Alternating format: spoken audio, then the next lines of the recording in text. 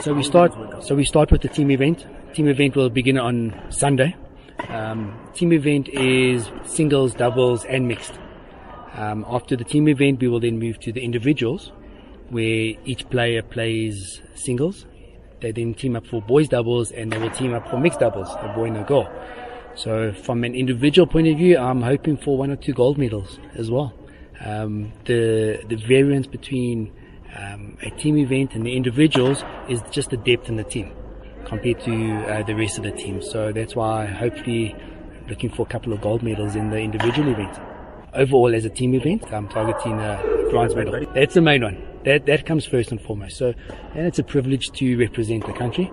The kids are proud to represent the country, and that comes first, and everyone's on board with that, so team cohesion, and everyone's got the same target, which is their bronze medal. So, we've been preparing since last year. We started last year looking at the players, looking at the talent, seeing which players are committed. Once we've identified them, they play a couple of tournaments during the year.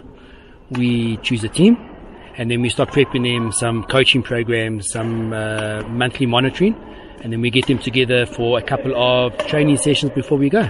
So the preparation's been good.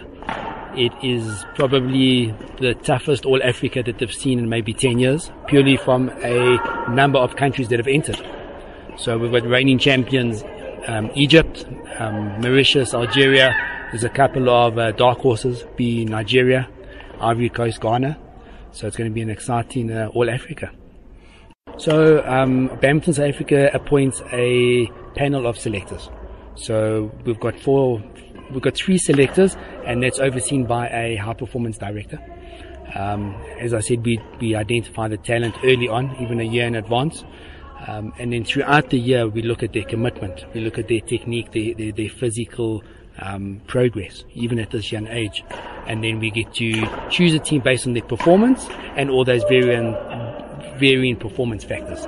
And then we choose the best 4 boys and the best 4 girls that we believe will deliver the results internationally.